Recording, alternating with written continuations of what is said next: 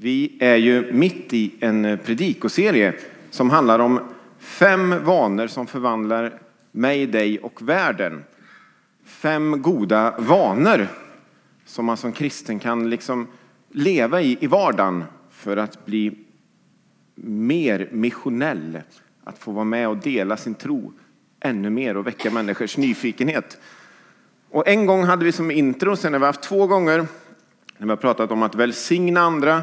Och förra söndagen så handlade det om att äta tillsammans. Och då gjorde jag en liten undersökning och kollade hur många som hade hört predikningar om att äta. Och det var inte så många. Och då sa jag, nu kommer ni få höra 2 i rad. Så om ni undrar om det känns som att jag kommer mitt in i någonting. Så kan man lyssna på vår hemsida på de predikningarna som redan har varit. Och kanske särskilt på förra söndagen då, som handlar just om att äta. Så förra söndagen handlar om att äta mycket utifrån Jesus och evangelierna. Och den här söndagen handlar om att äta utifrån de första kristna. Jag ska börja med att berätta ett minne. 1993 och 1994 så bodde jag i Spanien. Och jobbade i en turistkyrka i en turistmetropol som heter Benidorm. En skandinavisk turistkyrka. I ett ungdomsteam var jag där. Och i Benidorm så det ligger på östkusten mellan Alicante och Valencia. Och då träffade jag bland annat Stefan Svensson och Marie som visade upp bröden här innan. De bodde i Murcia så jag var hemma i deras lägenhet någon gång då. Och i Benidorm det är en sån massa höga hus. Och i alla fall på den tiden massa engelsmän. Kritvita mitt i vintern. Med knästrumpor upp hit och shorts. Och när man själv gick i jacka och grej så kom de på väg från sina engelska pubbar ner till stranden i sina kritvita ben och knästrumpor. Vi har en engelsman här också. Han sitter längst ner. Jag vet inte om han brukar ha knästrumpor och vita ben och shorts. Men där hade de sådana fall. Men sen var det mycket svenskar och norrmän också som vi försökte nå och berätta om våran tro på Jesus och så. Turister och sådana som bodde där. Men ibland i alla fall så hängde vi på i en spansk evangelisk baptistförsamling. En spansktalande. Och en gång i månaden så hade de någonting som kallades för agape-måltid. Eller kärleksmåltid. Och då hängde vi oftast på där. Så först var det gudstjänst i kyrkan. Sen gick man till en annan lokal för de var lite tajt med utrymmet. Och där så dukade man upp bord. Så här långbord. Och så hade alla med sig mat. Så det var som knytkalas. Fast lite mer så här spanskt knytkalas. Så det var en jättehög volym. Alla pratade i munnen på varandra. Och så var det paella och pajer och sallader och kycklingben och oliver och grejer. Överallt på borden. Och så åt man tillsammans. Och för mig som... och så ska jag säga också. Och så slutade det med att man delade bröd och vin. Det som vi ofta brukar kalla nattvard eller mässa beroende på vilken kyrkotradition vi kommer ifrån. Så efter man har stoppat i sig all maten och haft pratat och umgåtts så delar man också bröd och vin. Och för mig som hade växt upp i en frikyrka, en missionsförsamling i Sverige. Där man på den tiden, så är det inte nu längre, men på den tiden var det gärna en organist som låg på lite dystra toner väldigt länge på orgeln när det var nattvard i kyrkan i moll.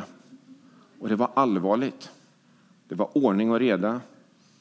Det var absolut inte folk som pratade i munnen och hojtade och skrek och käkade paella överallt.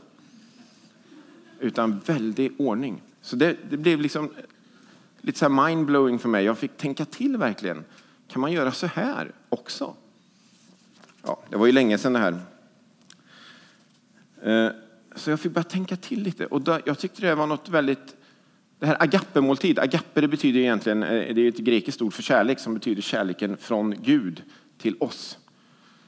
Har liksom inget med kärlek mellan man och kvinna eller erotik och så gör. Utan Guds kärlek till oss och som vi också kan få dela till varandra. Och då fick jag börja tänka till på det här. Och kärleksmåltid. Jag tycker det är ett väldigt vackert ord. Kanske låter lite som en sekt kan man tycka. Men ändå det är ett väldigt fint ord. Kärleksmåltid.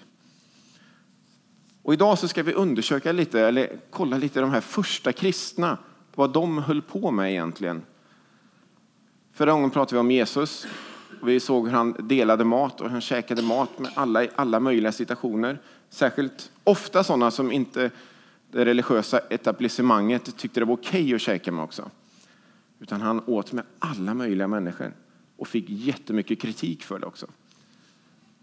Och sen de här första kristna, det är liksom, de tog efter detta. Det fanns med liksom i de första kristnas DNA och identitet. Redan från början. Så vi ska läsa från Apostlagärningarna kapitel 2.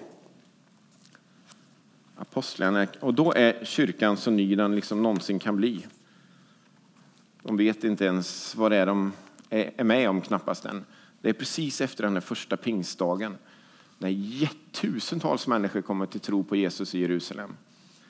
Och i kapitel 2 och i vers 41 så läser vi några verser. Eller 2 verser egentligen. De som tog till sig hans ord, det var Petrus som hade stått och predikat och pratat. De som tog till sig hans ord lät döpa sig. Och den dagen ökade de troendes antal med inemot 3000.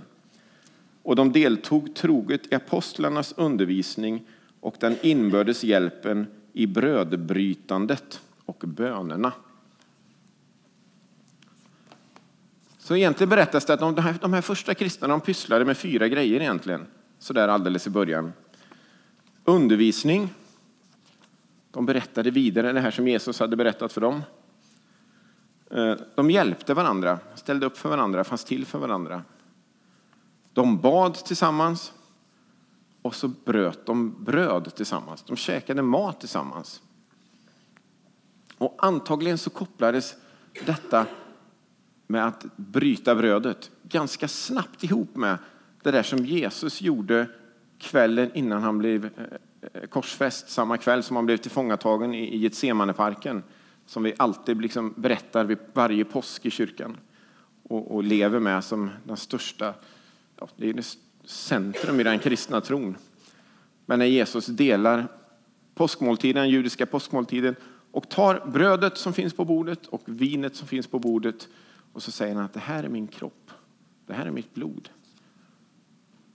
Och så säger han till slut att gör det här till minne av mig till dess jag kommer tillbaka. Och i breven i Nya testamentet så fortsätter, så finns den här kopplingen också med. Mellan att bryta brödet, att äta tillsammans, kärleksmåltiden. Och det här tecknet på det nya förbundet som Jesus säger. Brödet som är min kropp, blodet som är mitt vin. Och då hade man ju inga kyrkbyggnader. Det har ni koll på. Vi har ju en jättefin kyrkbyggnad här som vi sitter i nu. Men det hade man ju inte då. Det kom ju först på 300-talet så där man började bygga kyrkbyggnader. När man gick från minoritet, förföljd minoritet, till statskyrka i romarriket. Slutet på 300-talet. Så man träffades ju hemma hos varandra, eller på stan. Och så är det också med de här nyplanterade församlingarna som Paulus skriver till alla de här breven som vi läser. Korinthierbrevet och Romarbrevet och Filipperbrevet och Efesiebrevet. Det är ju skrivet till nyplanterade församlingar, nystartade församlingar. Där man träffades hemma eller på stan. Det är skrivet in i samma sammanhang. Om vi fortsätter att läsa från Apostlagärningarna 2 där. I vers 46 så står det så här att de höll samman och möttes varje dag troget i templet. Det var ju templet i Jerusalem då. Och i hemmen bröt de brödet och höll måltid med varandra i jublande uppriktig glädje. De prisade Gud och var omtyckta av hela folket. Och Herren lät var dag nya människor blev frälsta och förena sig med dem. Så de träffades i templet. Det var ju liksom den stora samlingsplatsen, mötesplatsen i Jerusalem. Och i hemmen och käka mat tillsammans. Så det här med mat och måltid, det har funnits med det ligger liksom i den kristna trons DNA, ursprung. Det finns där. Jesus, han äter gång på gång, så ser vi Jesus ätandes med människor. De första kristna, en av de viktigaste grejerna de håller på med, det är att de träffas och äter tillsammans. Och de hade ju heller inga präster eller biskopar på det sättet som liksom skulle reglera eller de här måltiderna. Utan det var en maktförskjutning som egentligen började på 100-talet och egentligen blev mer utspridd över slutet på 300-talet när det blev statskyrka. På 100-talet var det en som hette Ignatius av Antiochia som började propagera för att vi måste styra upp det här med måltiderna. Det måste vara en biskop som är med och delar ut bröd och vin. Man kan inte bara sitta vid ett bord och dela ut bröd och vin.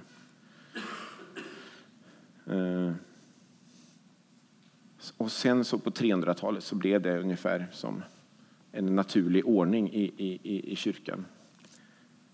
Till skillnad från Nya testamentet som ju egentligen beskriver att vi alla är präster. Det behövs ingen särskild präst, det behövs ingen pastor Valdemar, utan vi är alla präster. I första Petrusbrevet 2:5 står det att då blir också ni levande stenar i ett andligt husbygge. Ni blir ett heligt prästerskap och kan frambära andliga offer som Gud vill ta emot tack vare Jesus Kristus.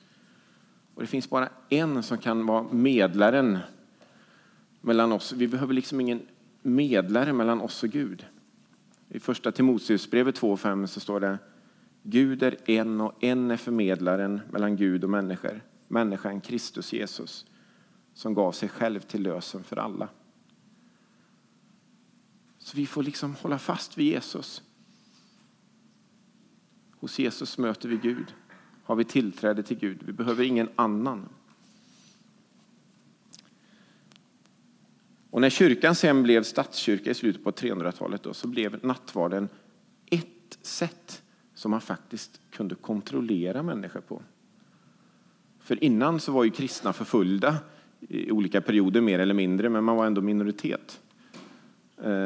Och ibland så höll man, precis som många kristna gör idag, att man både träffades och delade bröd och vin tillsammans i hemlighet. Slutet på 300-talet och framåt så blev det statskyrka i romarriket och då skulle alla vara kristna helt plötsligt. Och då kunde man kontrollera människor på det sättet också. Så i nattvarden, i brödet och vinet så la man egentligen själva frälsningen och sa att så länge det liksom, du får ta emot bröd och vin så är du frälst. Så är du.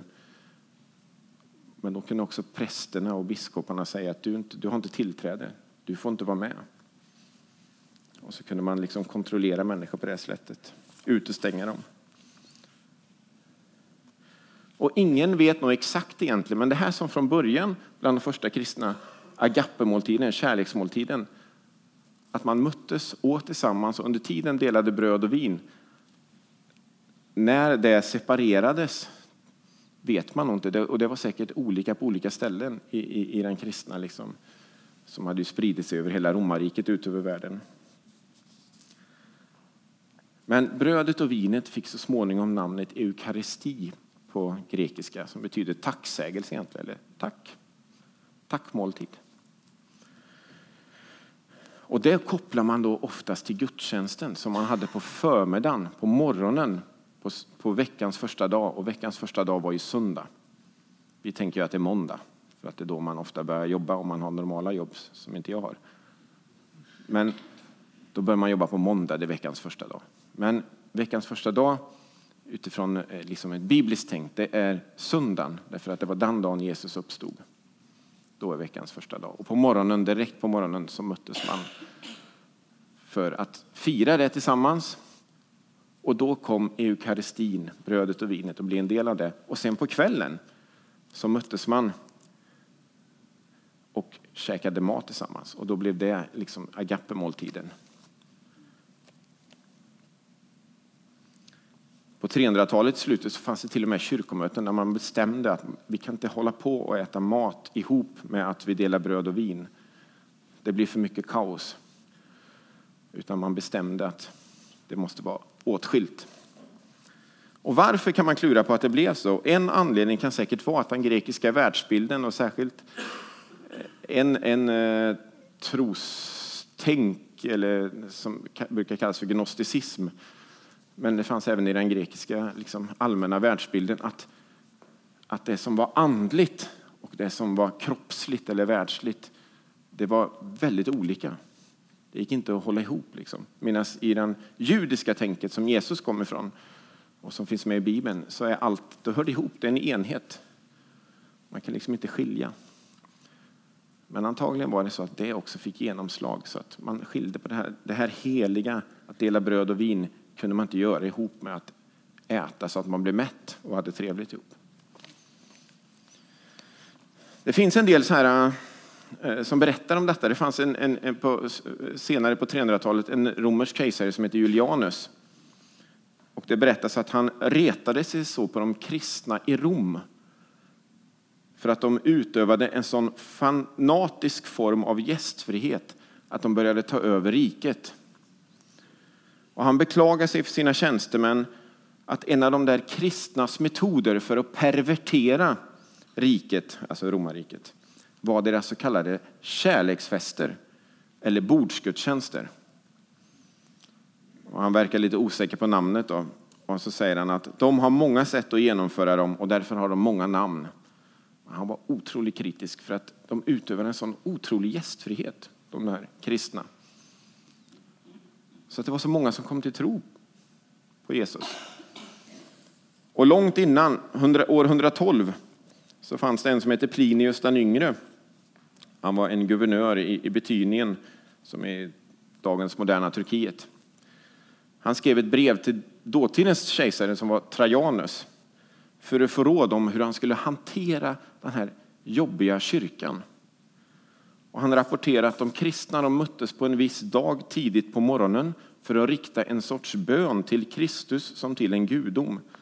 Och senare samma dag samlades de igen för att äta en harmlös måltid gemensamt, rapporterar han till kejsaren. Så det fanns liksom den här måltiden både på morgonen och på söndagskvällen. Och det blev liksom en rytm. Man vaknade på morgonen, tillbad Jesus och möttes för att dela bröd och vin och käka mat på kvällen. Och som sagt, när det skildes åt och hur det gick till det här, jag har inte exakt koll på. Men poängen är ju ändå att de kristna från början det har varit centralt att äta mat tillsammans. Och inte bara äta sakramentalt kan man säga då. Alltså bröd och vin, det som vi i våran kyrka här brukar kalla nattvard, som vi ska ha nästa söndag. Utan också äta missionellt, att äta som ett uttryck för kärlek till alla, att dela livet med människor. Att bjuda till bords. Det har liksom det har funnits med i den kristna kyrkan från allra första början. Kom in och ät. Sen finns det också problem i detta som också beskrivs i Nya testamentet. Och en sådant ställe är i första Korinthierbrevet 11. Och det är ett ställe som vi ofta läser just när vi delar nattvard. Vi brukar kalla det för instiftelseord ofta. Som en introduktion till att man delar bröd och vin i kyrkan. Jag ska läsa hela det tar en liten stund, men jag ska läsa hela sammanhanget, även de verser som man ofta inte brukar läsa när vi delar bröd och vin i kyrkan. Och då är det kapitel 11 från vers 17 till 34. Så ni får hänga med lite. Här är då Paulus som skriver till den kristna i staden Korint i Grekland. Där de har lite problem. De har mycket som är positivt i kyrkan, men de har också en hel del problem i församlingen som Paulus skriver till dem om. Och här är ett sånt problem då. När jag ger denna föreskrift kan jag inte berömma er för era sammankomster som snarare skadar än gagnar. Först och främst har jag hört att ni delar upp er i grupper när ni möts i församlingen. Och det tror jag delvis är sant. Det måste till och med finnas olika partier bland er så att det visar sig vilka av er som är att lita på. Men vid era sammankomster går det inte att hålla Herrens måltid. För var och en tar genast för sig av sin egen mat. Den ene sitter hungrig, men den andra har druckit sig berusad. Har ni inte era hem där ni kan äta och dricka? Bryr ni er inte om att det är Guds församling? Ska de som inte har något behöva skämmas? Vad vill ni jag ska säga? Ska jag berömma er? Nej, för det här får ni inget beröm. Jag har ju själv tagit emot från Herren det som jag har fört vidare till er. Att den natten då Jesus blev förrådd tog han ett bröd, tackade Gud, bröt det och sa: detta är min kropp som offras för er. Gör detta till minne av mig. Likaså tog han bägaren efter måltiden och sa: denna bägare är det nya förbundet genom mitt blod. Var gång ni dricker av den, gör den till minne av mig. Och var gång ni äter det brödet och dricker den bägaren förkunnar ni alltså Herrens död till dess han kommer. Den som äter Herrens bröd eller dricker hans bägare på ett ovärdigt sätt har därför syndat mot Herrens kropp och blod. Var och en måste pröva sig själv. Sen kan han äta brödet och dricka bägaren. Ty den som äter och dricker utan att tänka på vems kropp det gäller, han äter och dricker en dom över sig. Därför finns det så många sjuka och klena ibland er, och inte så få avlidit. Om vi gick till rätta med oss själva skulle vi slippa att bli dömda. Men när vi nu döms av Herren tuktas vi för att inte bli fördömda tillsammans med världen. Alltså, mina bröder, när ni samlas för att äta, vänta då på varandra. Om någon är hungrig, då ska han äta hemma, så att inte era sammankomster leder till att ni blir dömda. Allt det andra, det ska jag ge er anvisningar om när jag kommer. Ja. Här märker man ju att måltiden, här var det var ju måltid. De delade Herrens måltid, bröd och vin. De käkade mat. Men det blev liksom inte bra riktigt. De delade upp sig. Det var ingen gemenskap. Och dessutom så var det då de som hade mycket cash, mycket mat. De tog med sig massa mat och satte och moffade i sig. Och så det låter ju väldigt konstigt i våra ögon att någon tog med sig och drack sig berusad när de träffades. Men så var det ju tydligen. Han skriver ju det, Paulus. De satt ju och drack så de blev packade när de skulle dela Herrens måltid. Medan andra då inte hade någonting. De hade kanske inte ens mat för dagen. De hade ingenting att ta med sig. Och då fick de sitta och titta på. Så det är inte så konstigt att Paulus, jag kan ju tycka att det är inte alls konstigt att Paulus är lite upprörd över det här. Det hade jag också varit om jag hade varit Paulus. Det har liksom ballat ur hela den här kärleksmåltiden. Och så i vers 27 då så kommer de här verserna som vi oftast inte brukar ta med när vi delar nattvard i kyrkan så här. Den som äter Herrens bröd eller dricker hans bägare på ett ovärdigt sätt har därför syndat mot Herrens kropp och blod. Var och en måste pröva sig själv. Sen kan han äta brödet och dricka bägaren.